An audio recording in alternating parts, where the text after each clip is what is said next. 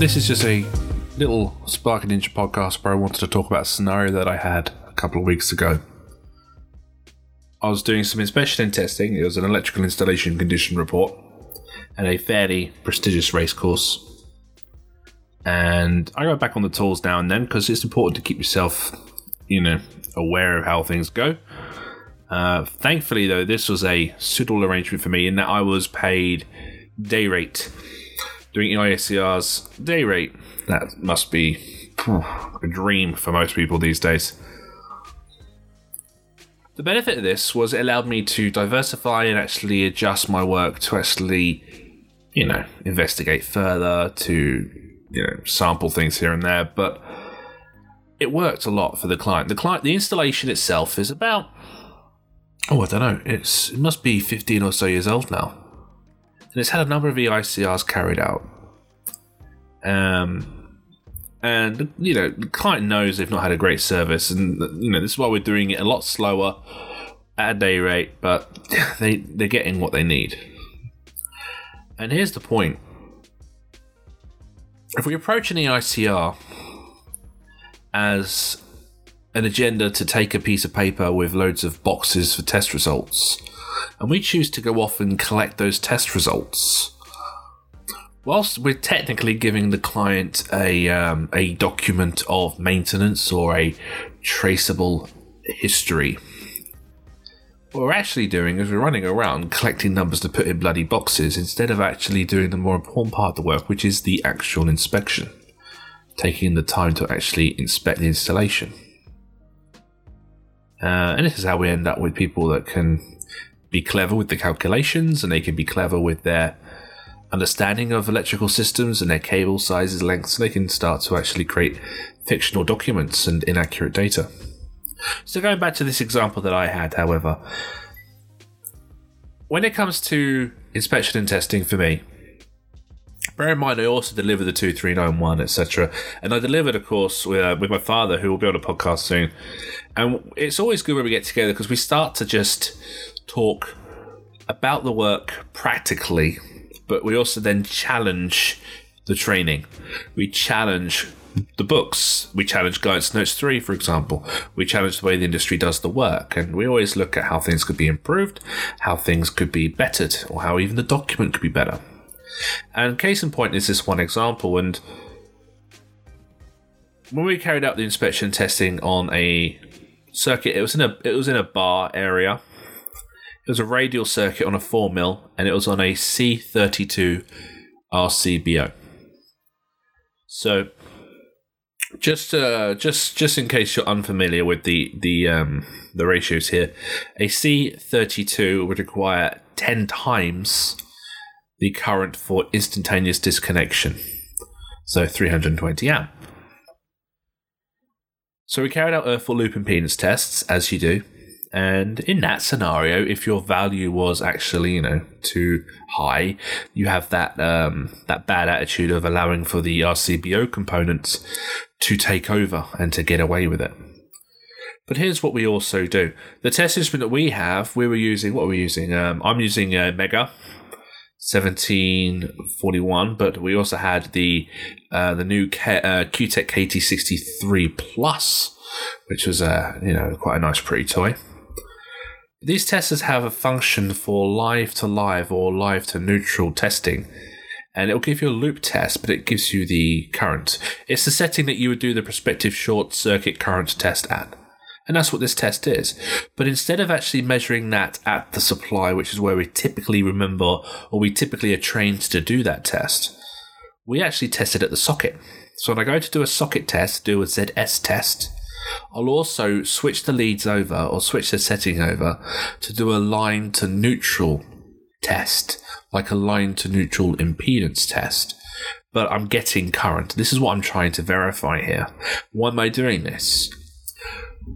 Well, as I just said, an earth fault loop impedance line to earth, you could get away with that if you had an RCBO allowing for that higher value of 1667 ohms due to the 30 milliamp rated current. That is not going to do anything on a short circuit scenario. So it's very important still to verify short circuit current at the end of the final circuit. Why the end of the final circuit? Because the end of the final circuit is where the impedance of the fault current is highest, and where the impedance of the fault current is highest, therefore the current value is lowest. Why is that a problem? Well, we must make sure there is sufficient current to achieve instantaneous disconnection. We've just mentioned the C32 requires 320 amps for 0.1 to 5 second instantaneous disconnection. So we got a measurement of 198 amps, which is obviously too low. So the impedance here is too high. The earthfall loop impedance was fine because it was a wiring system with still conduits, etc. in the environment. The parallels helped with that. Doesn't help with a short circuit. So we did that test, and the reason we've done that test is it's in our nature during inspection and testing. Yes, there's nowhere to put that test result on your scheduler test results. There's no, if you look at them, there's a ZS column, but there isn't a ZLN or a short circuit current column for the end of the final circuits. However, I also cover training and do installation work in BS 7909.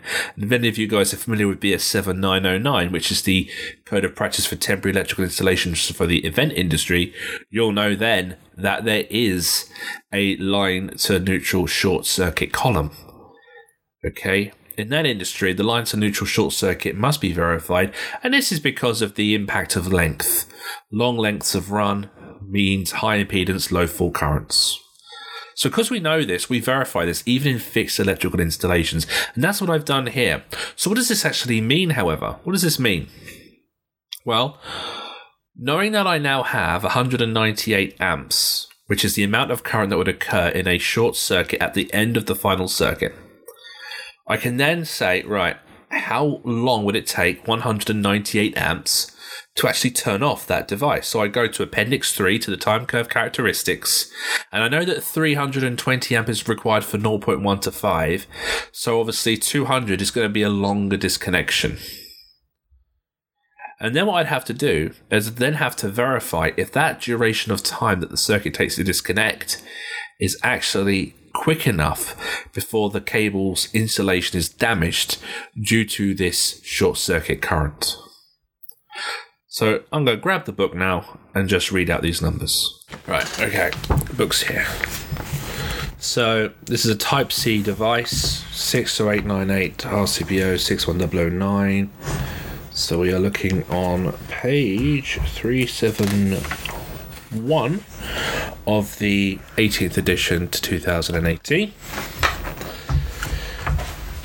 And I'm going to be looking at the 32 amp curve, because that's the device I've got.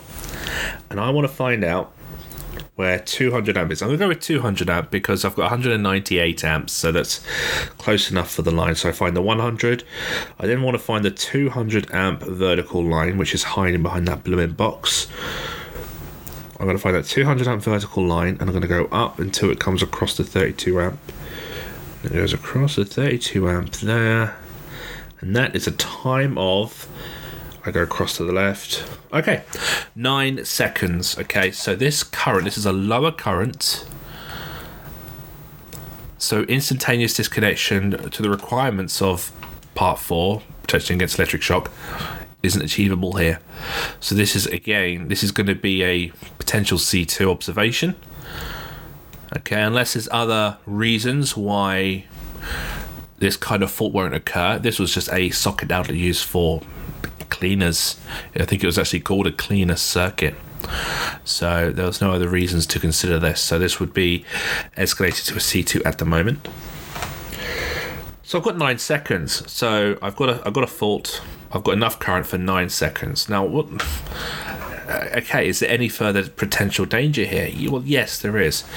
So this is a fault current. So if I go in BS 7671 to protection against fault current, which is chapter 43, there is a little section with that little formula, the T is equal to K squared S squared over I squared formula, which we can find on page 92.